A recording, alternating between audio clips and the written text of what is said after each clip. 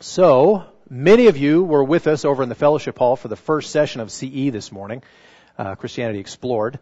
But for those who weren't, we had a good discussion, and this is sort of part two of that discussion. Not really. This will stand on its own, so you won't be lost by any means. But it's a great discussion we've been having, and it's been encouraging and challenging to learn more about who Jesus is, about why He came, and about what that means for us, what His call is in our lives, what He wants from us.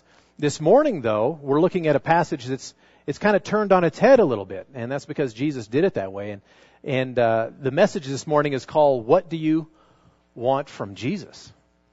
And I thought, normally from the pulpit we talk about, what Jesus wants from us and things like that. But this morning is going to be especially interesting. I think it's going to call into question some of our own motives and heart's desires and the things we long for and the things we want. So as background for the passage that we're going to look at, I want to read what happened in verses 32, 33, and 34 of Mark chapter 10. This is just background for our passage today. "And they were on the road going up to Jerusalem, and Jesus was walking ahead of them. And they were amazed. And those who followed were afraid. And taking the 12 again, He began to tell them what was to happen to Him." Because Easter time is approaching. His suffering is approaching. And so He's warning His disciples for the third time what's going to be happening. And He says, "See, we are going up to Jerusalem, and the Son of Man will be delivered over to the chief priests and the scribes, and they will condemn Him to death and deliver Him over to the Gentiles. And they will mock Him and spit on Him and flog Him and kill Him. And after 3 days, He will rise." So in Mark chapter 10 there, Jesus has just warned them for the third time what's going to happen. And He doesn't pull any punches. He's not speaking in mystery. He's not speaking in parable.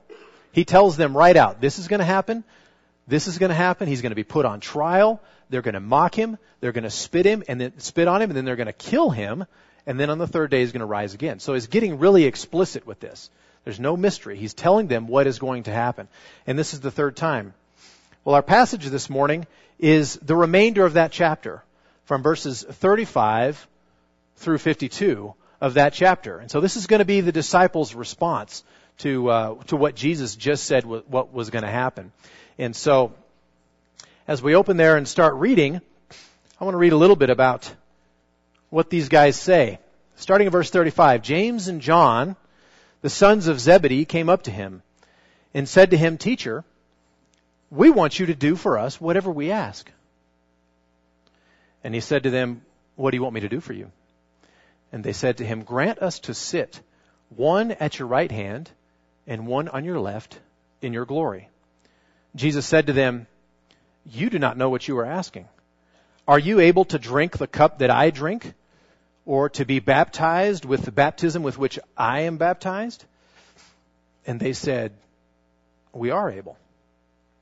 And Jesus said to them, 'The cup that I drink, you will drink. And with the baptism with which I am baptized, you will be baptized. But to sit at my right hand or at my left is not mine to grant, but it is for those for whom it has been prepared.'"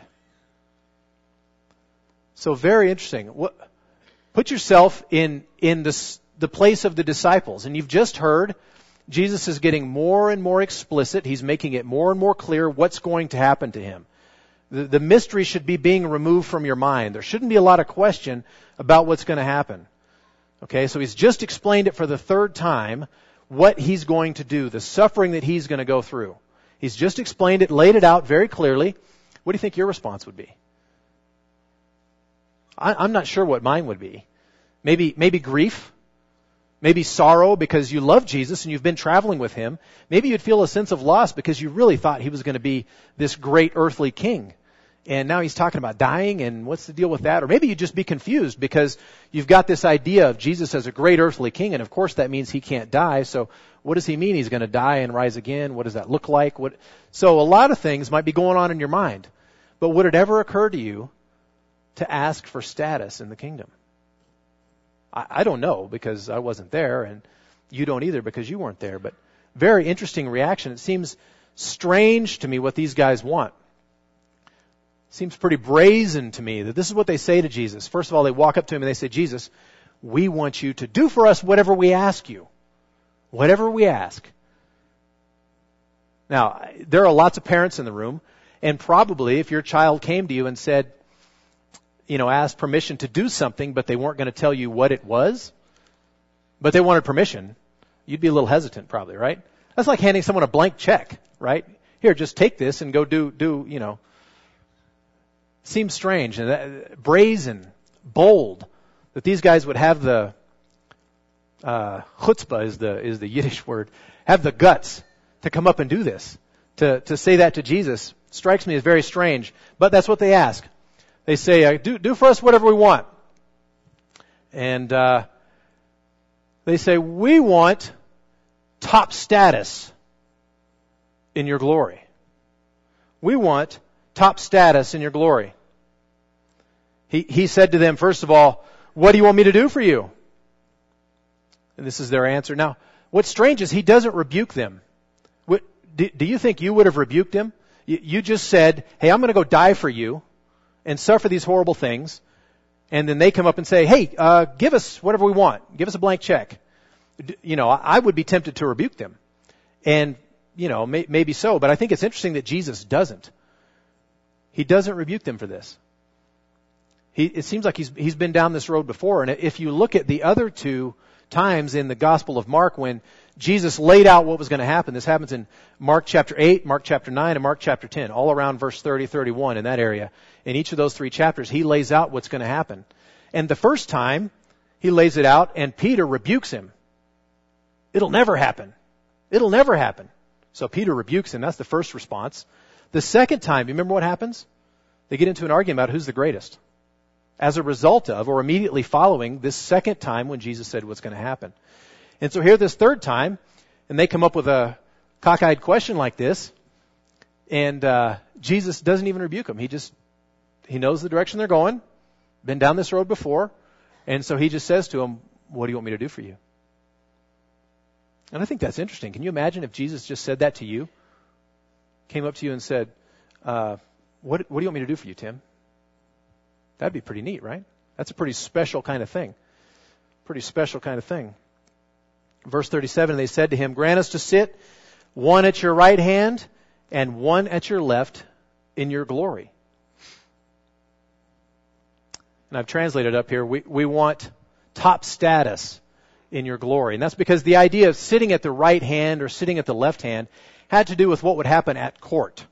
So if a king was holding court or he was at a banquet or something, the person he wanted to give the greatest honor to, he would have sit at his right hand. And then the next person would be on the left. So you're closest to the king there, right? So you're right there in his presence, close to him. You're not lacking for conversation. You just turn and talk to the king. Pretty cool, right? So it's a sign of honor, of special privilege and position. And that's what it means to sit at his right hand, sit at his left hand. Several times, even in the Gospel of Mark says this, Jesus says this about himself, that Jesus, when he goes to the Father, will be seated at his right hand. So that's the relationship between the Father and the Son. That Jesus, when he ascends back to the Father, he sits down at God's right hand, the place of highest honor, the place of highest privilege. So that's a little bit of background about what that honor means. And these guys come up to Jesus and they say, hey, we want that seat. And since there are two of us, we want the other one too. Pretty brazen, huh? Pretty brazen. And that's what they wanted. So Jesus asked them the question, what do you want for me to do?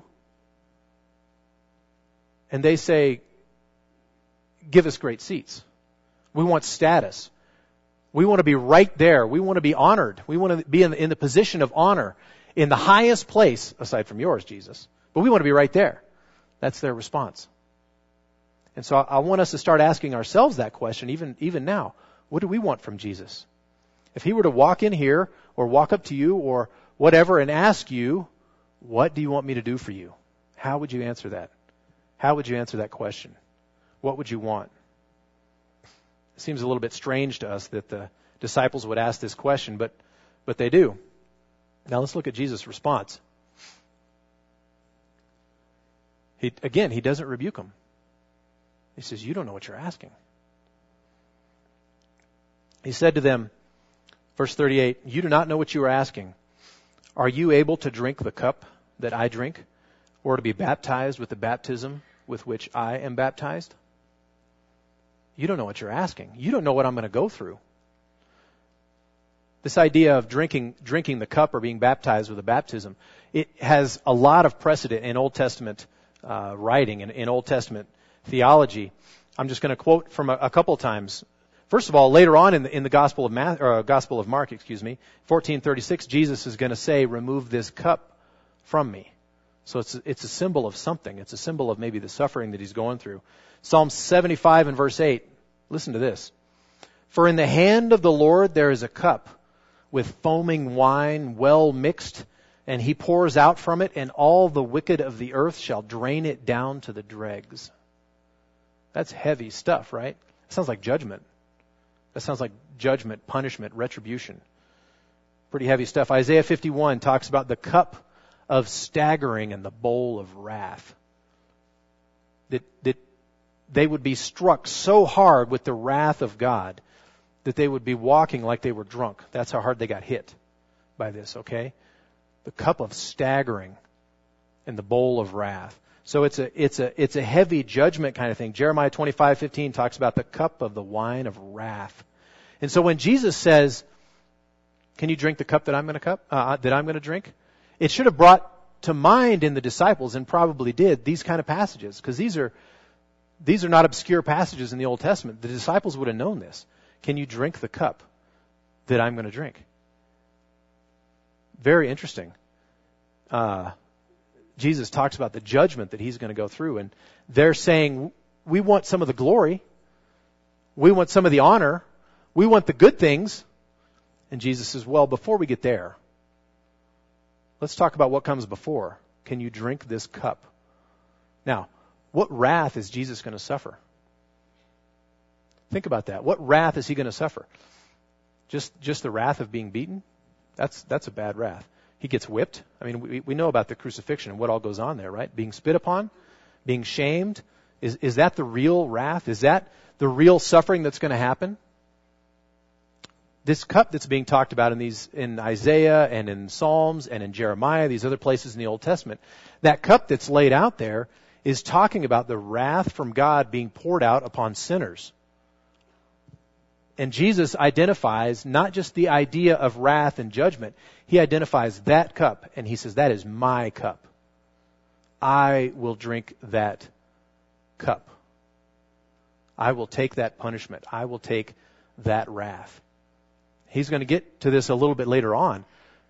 But the wrath that he's taking is not from Pilate or from Herod. The wrath that he's taking is the wrath of God against sin. God hates sin, and he must punish it. And Jesus is saying, I am volunteering for that punishment. I am volunteering to bear the wrath of God, to drink that cup. Can you drink that? Or the baptism. Baptism is a similar idea. It's kind of a newer concept, sort of a New Testament idea or intertestamental period. It came about a little bit before Jesus, but it's the same idea of being baptized, being thrown into judgment, being thrown into that kind of wrath, bearing that kind of wrath. Can you be baptized with that baptism? Their answer is shocking to me. Because if I knew the Old Testament as well as the disciples did, and I don't, and I knew these passages about the cup of the wrath of God and that it's so strong, it's so powerful that it makes you stagger like you're drunk, I wouldn't want anything to do with it. But Jesus says, you want some of that? You think you can bear that? And they say, we are able. We can do that. We can take that. I have no idea what was going through their mind. I thought about this and wondered, I don't know if they just thought Jesus was testing them, and if they just gave the right answer, they'd be good to go. I don't know if that was it. I don't know if they were identifying with something that they thought Jesus was going to go through that wasn't really going to be all that bad. But looking back on it after the cross, for them to say, yeah, we can do that, seems absurd. It seems preposterous. And Jesus said in verse 39, the cup that I drink, you will drink. And the baptism with which I am baptized, you will be baptized. Now, if you think about the lives of the disciples, the apostles, and I don't know the whole history, but if you look at them, tradition says that almost every one of them was martyred for his faith. So they did get to bear that drink that cup and go through that baptism. They did get to do that. It wasn't an exciting thing, but Paul talks about that and rejoices that he gets to be involved in the sufferings of Christ. That's what it meant for him to be a follower of Jesus, was even to be involved in that suffering. But Jesus goes on, but to sit, verse 40, but to sit at my right hand or at my left is not mine to grant, but is for those for whom it has been prepared. And Matthew says it's been prepared by the Father. That glory that they were seeking, that honor, that special place of privilege, Jesus said that's been prepared for somebody, and it's not mine to give out freely to you because you're asking. It's already been prepared. It's already been put into place. All right. Now what's the response? Verse 41. And when the 10 heard it, they began to be indignant at James and John. So they got angry. The other 10 heard it and they got angry. I think that's kind of funny. It wasn't that they were upset with James and John because they asked such a dumb question. Come on, you guys, can't you figure this out? You need to move on from that. We've already been down that road. That's happened before. That's not why they were angry. They were angry because James and John got there first. They still had the same mentality that there was something in this for them. There was some better life for them from following Jesus. There was some kind of honor. There was something special going to happen to them. They were going to be people of privilege. They had been arguing about who was the greatest. So they're upset that James and John got there first. Now they're probably secretly a little happy that, Jesus gave them the answer he did. But still, they were upset that these guys got there first and asked for that first. That's the mentality they had. They had been wanting status. They were thinking somehow being involved with Jesus, following after Jesus, is like riding his coattails into glory. They had it in their mind. It was in everybody's mind who the Messiah was going to be. He was going to be this earthly king.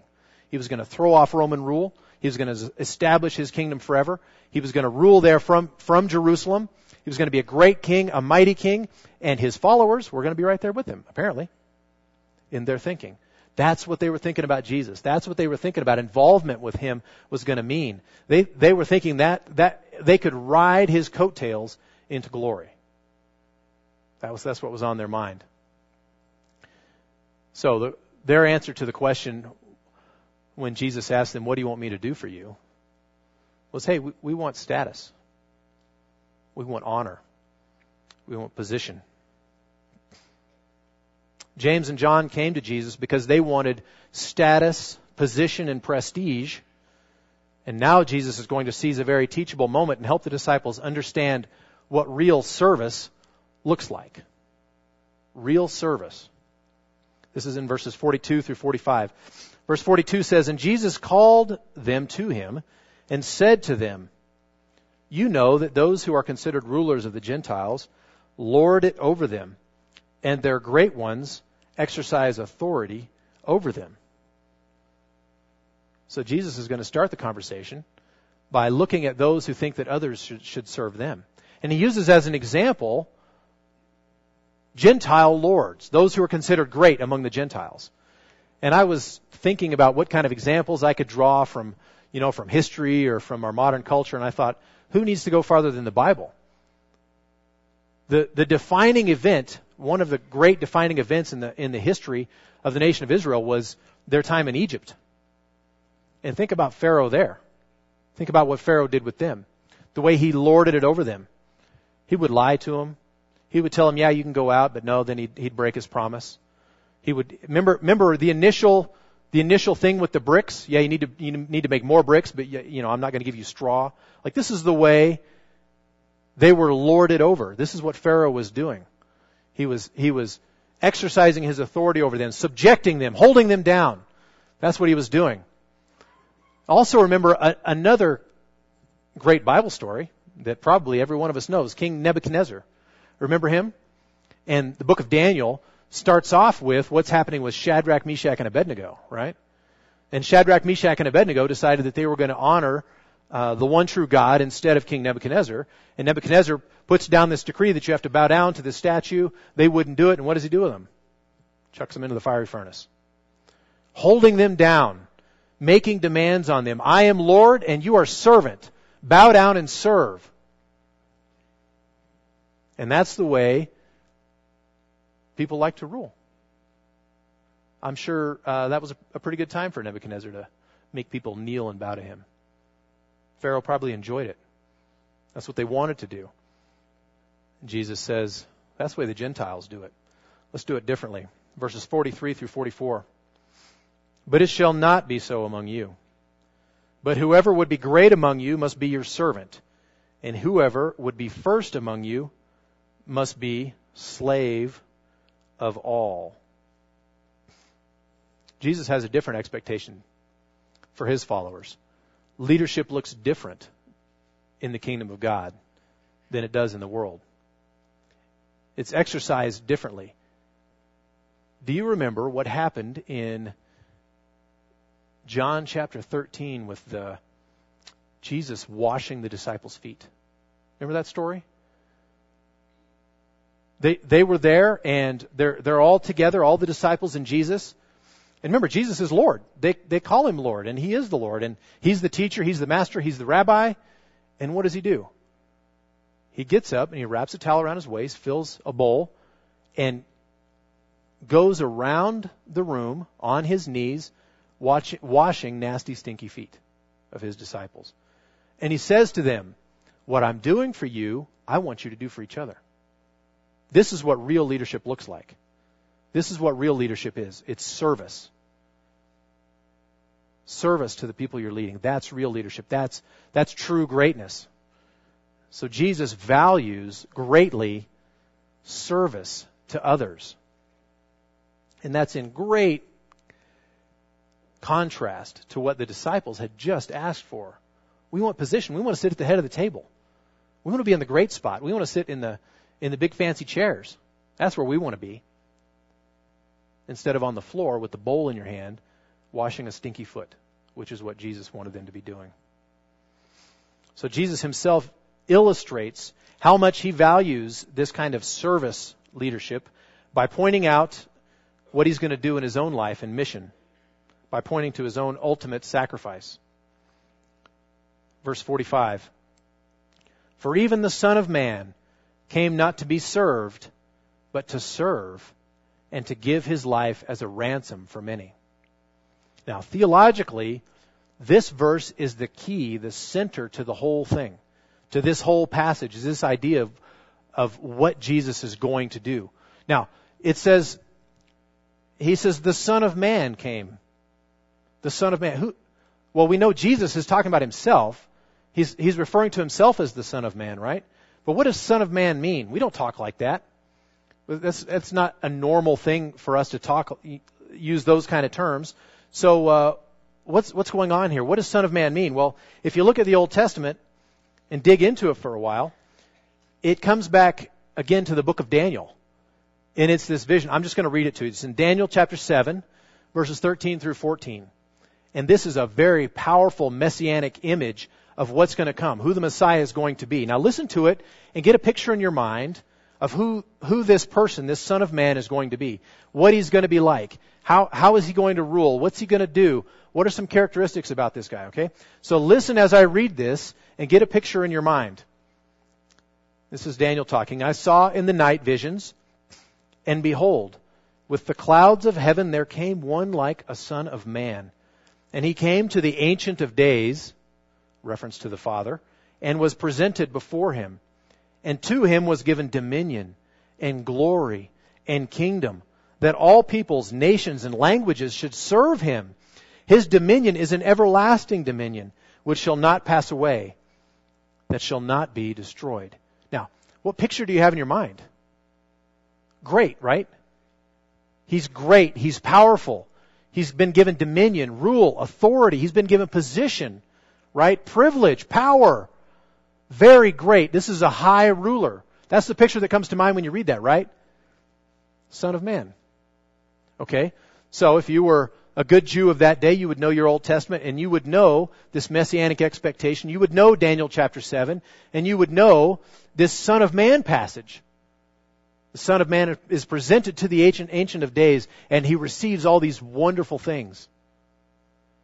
All right, so you have this picture of this great and mighty and awesome Son of Man. Verse 45. For even the Son of Man, think about all those things. Even the Son of Man came not to be served, but to serve, and to give his life as a ransom for many. So he's really messing with their paradigms here. They've got this idea of Son of Man, and probably they were okay with that Son of Man idea, because remember, they wanted position. Well, this Son of Man from Daniel chapter 7, it seems like he's been given all this great power and position. He would have a court, and you would want to sit next to him. You would want to be in that position of honor, right? So, when Jesus says, even the Son of Man, all those things appear in their mind, and they're thinking, you know, there is going to be some glory for us. There is going to be a great throne room for us to be in, sitting next to him. And we do want that kind of power.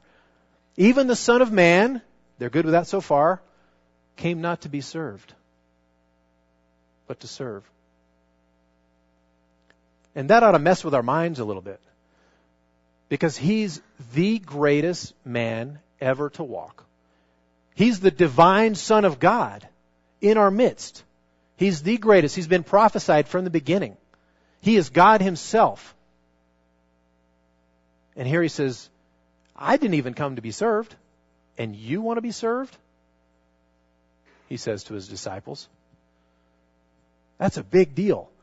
So this idea of Son of Man, I mean, we look back from our position, 2,000 years after the cross, and we look back and we understand these things, and we think of Jesus as the suffering servant from Isaiah and all those things, and we should think of him as those things.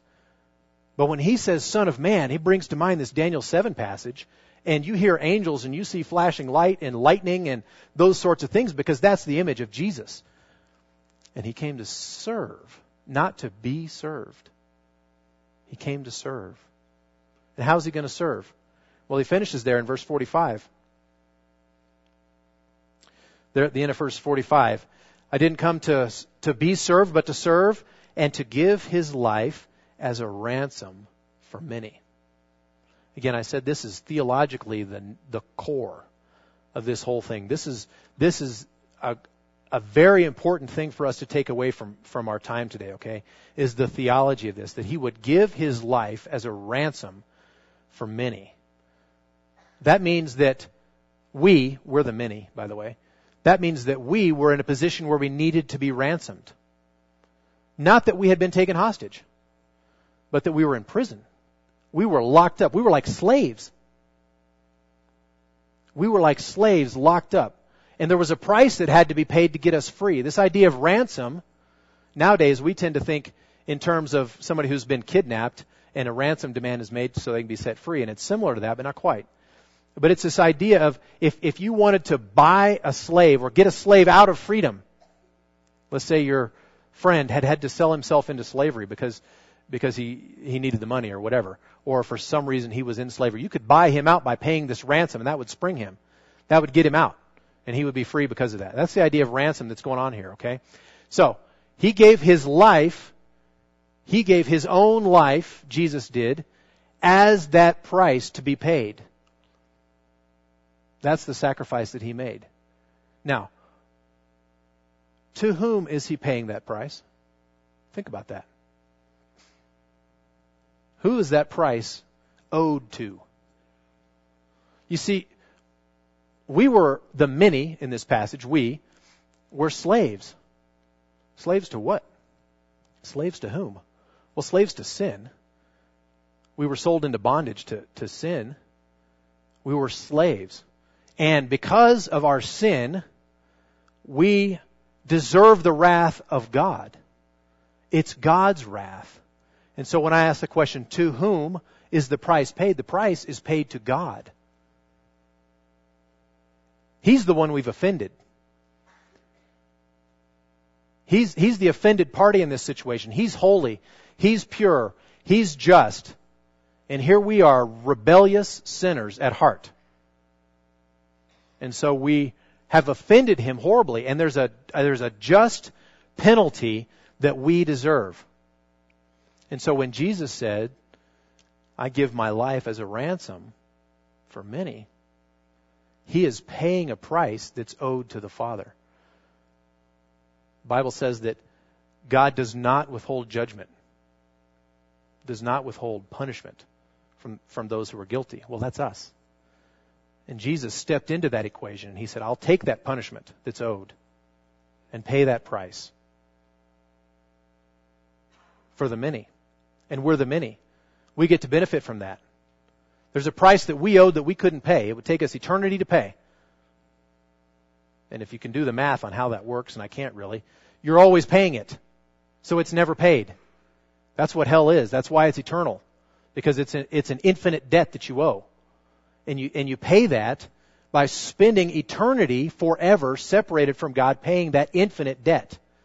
Eternity and infinity have no end, have no cap.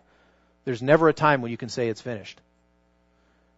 But Jesus, this is a question that was asked in our Christianity Explored time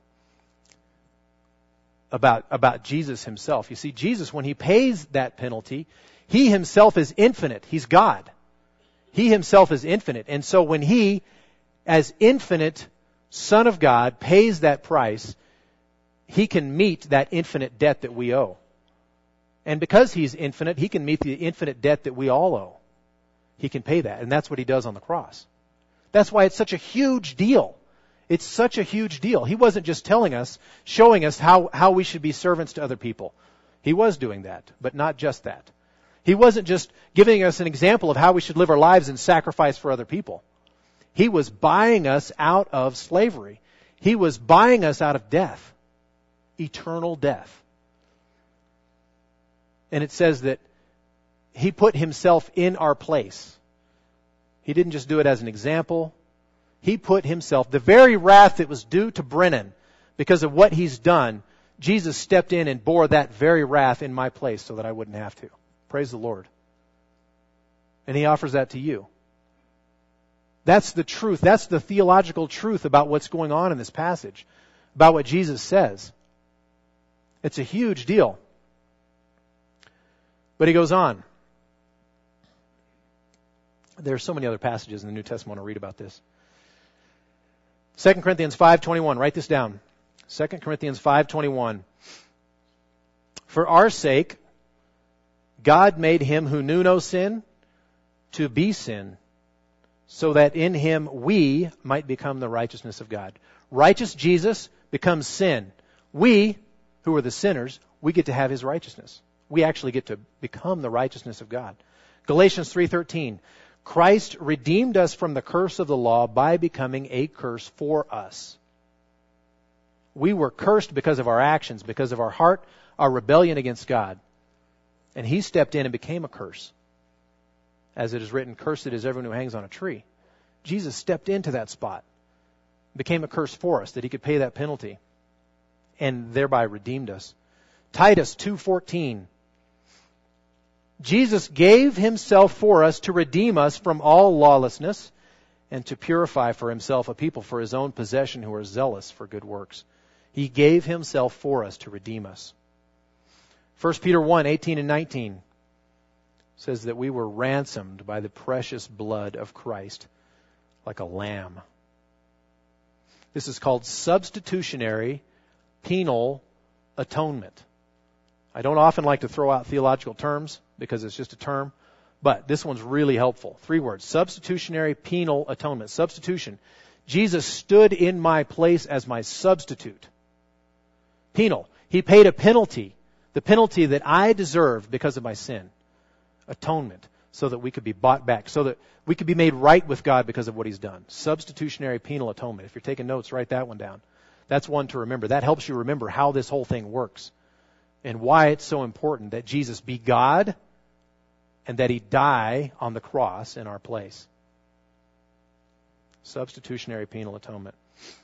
So after the demands the disciples have made, it's refreshing when we meet blind Bartimaeus.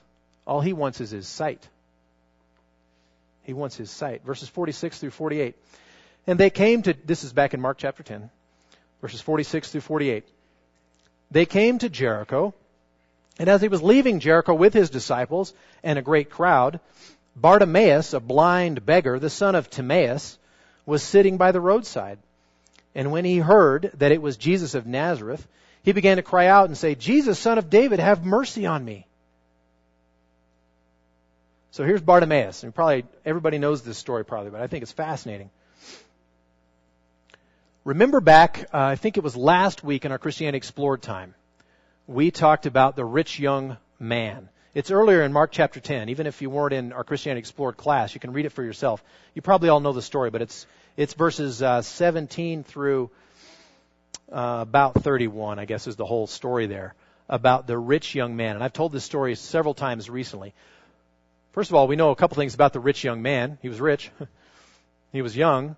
And when he came to Jesus, he said, what must I do to inherit eternal life? The first thing Jesus did was try and correct his understanding of what good actually means. That good is in comparison to God, and so he wanted to get that idea in the guy's mind, because the guy thought that he himself was pretty good. And how we know that is Jesus said, oh, well, what's it said in the commandments? And he lists off 5 or 6 of the 10 commandments. What would your response be if I listed off 5 or 6 of the 10 commandments and said, have you kept those? Well, because the answer is no, we haven't. But this young guy says, yeah, I've done that since I was a kid. That's his response. So he thinks he himself is pretty good. Okay? And so Jesus looks at that and he understands that this man does not have any idea what the true meaning of the law is. He thinks he's obeyed all the commandments, so Jesus goes right to the first commandment. What's the first commandment? Anybody know it? You shall have no other gods before me. He goes right to that commandment and he says, all right, go give all your stuff away, sell it, give all the money to the poor, and then come follow me. Because he knew, looking at this man's heart, that his money was his God. The Bible says, you shall have no other gods before me. And this guy had money as a god before God. And so he had broken the first of the 10 commandments. Hadn't even gotten out of just the first sentence. The way Jesus deals with it. Okay, so that's the guy's response to that, okay? He hears that, and he goes away sad because he didn't want to sell his stuff. He had a lot of stuff, and he didn't want to sell it. So he leaves Jesus sad. So now we've got Bartimaeus. 3 things we know about Bartimaeus. His name's Bartimaeus, which it's funny, it tells you in there that his name, that he's the son of Timaeus. Well, Bar is the Aramaic word that means son of, and it says son of Timaeus, Bartimaeus. I don't know why it tells us that. I don't have any idea. But it does. So we know his name is Timaeus. We know that he's blind. He's blind Bartimaeus. And thirdly, we know that he's a beggar. So he doesn't have anything. We're going to find out later in our story that he does have a cloak. But that's probably all that he has. But what's his response? When he hears that Jesus is walking by, what does he say? He says, Jesus, son of David, have mercy on me. Jesus, son of David, have mercy on me. Now, contrast that with the disciples a little bit earlier. And they're coming up to Jesus and saying, hey, Jesus, do whatever we want you to do for us. Okay? And those are his disciples. And here's Bartimaeus, Jesus, son of David, have mercy on me. Well, of course, son of David, you've got to look at that and see what it means. We should all be doing that, okay? When we run across a word like that or a phrase like that we don't understand, look in the concordance in the back of your Bible or go online and find this and look up how it's used in the Old Testament, because they understood it.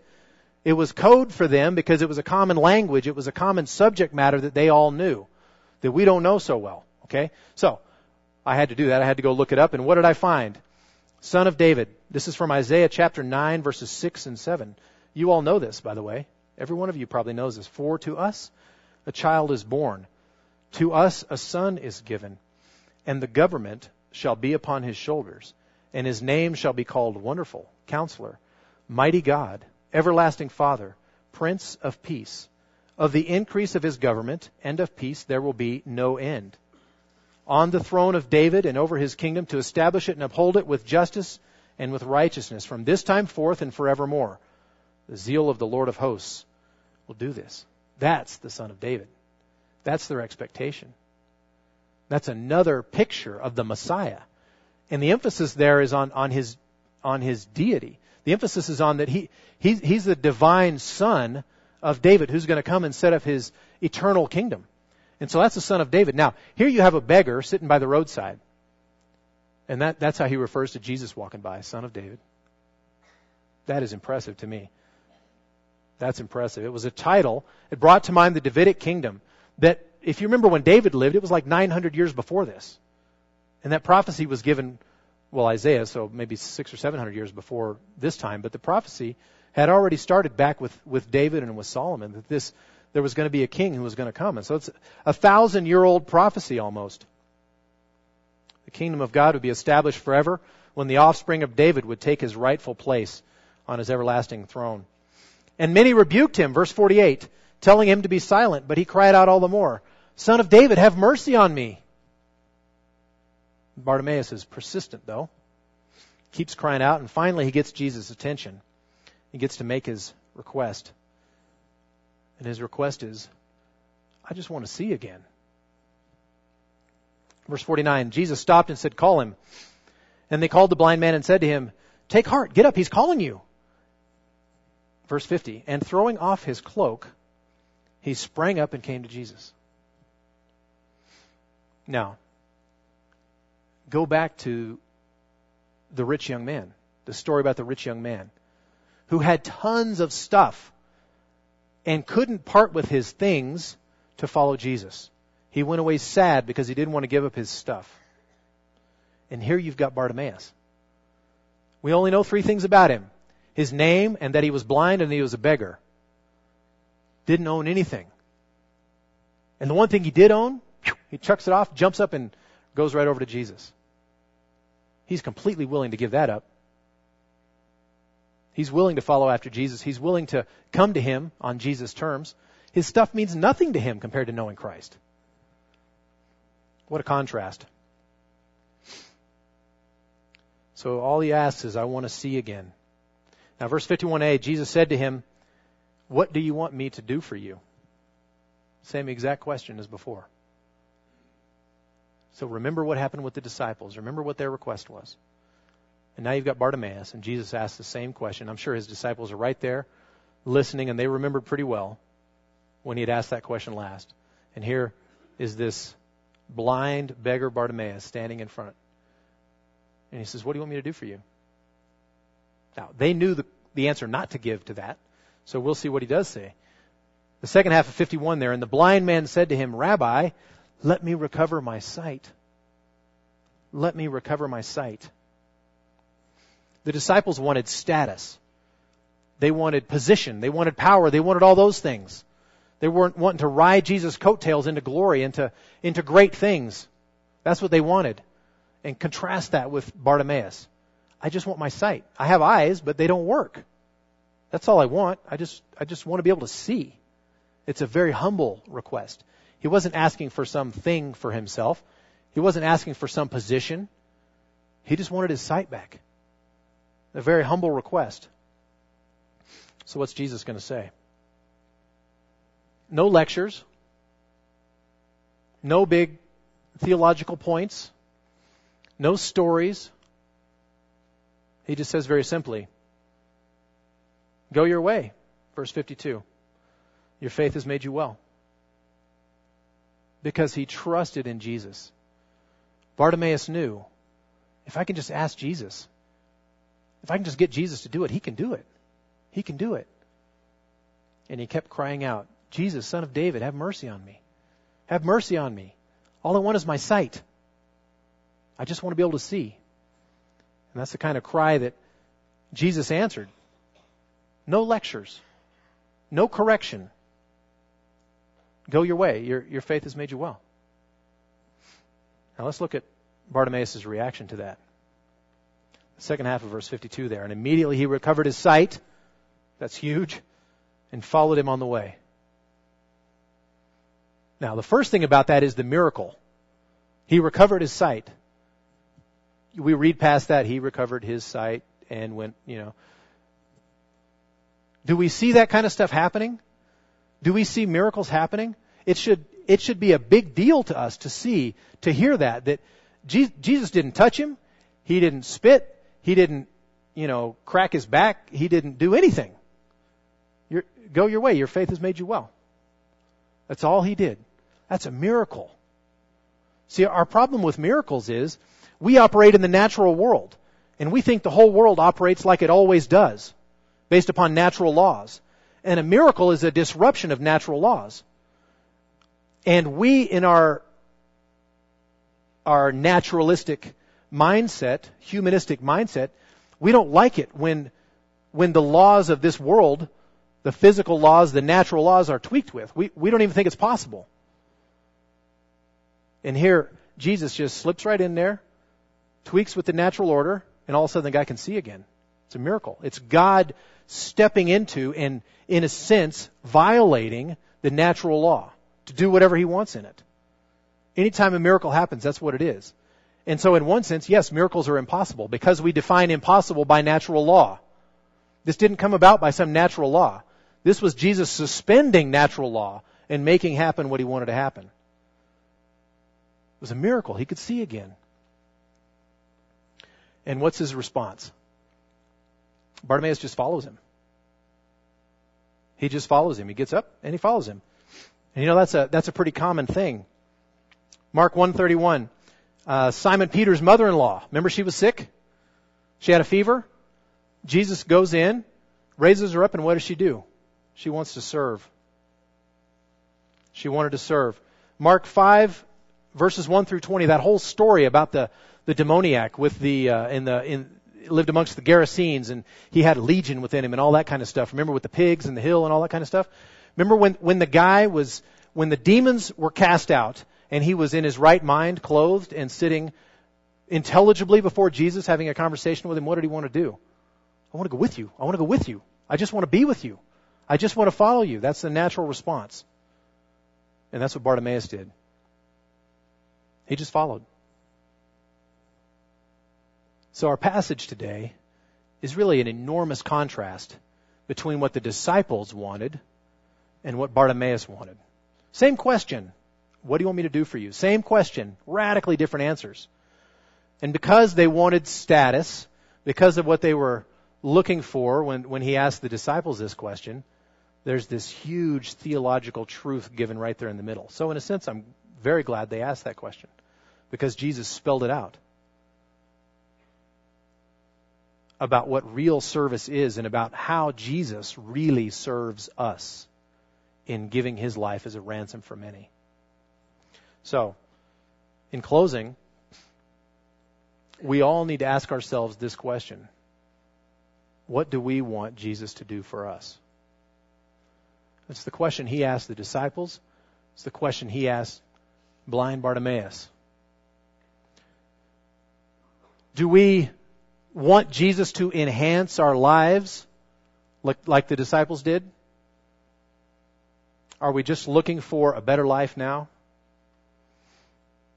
Then we're going to be sorely disappointed like the disciples were because Jesus doesn't promise that. You know what? He said actually following him is going to be a painful thing. He had just told the disciples, you will drink this cup and you will be baptized with his baptism. There's going to be persecution and tribulation that comes with being a Christian. That's a guarantee. So if we're looking for life enhancement from Jesus, we're going to be disappointed. Or do we just want Jesus to open our eyes? Do we just want sight?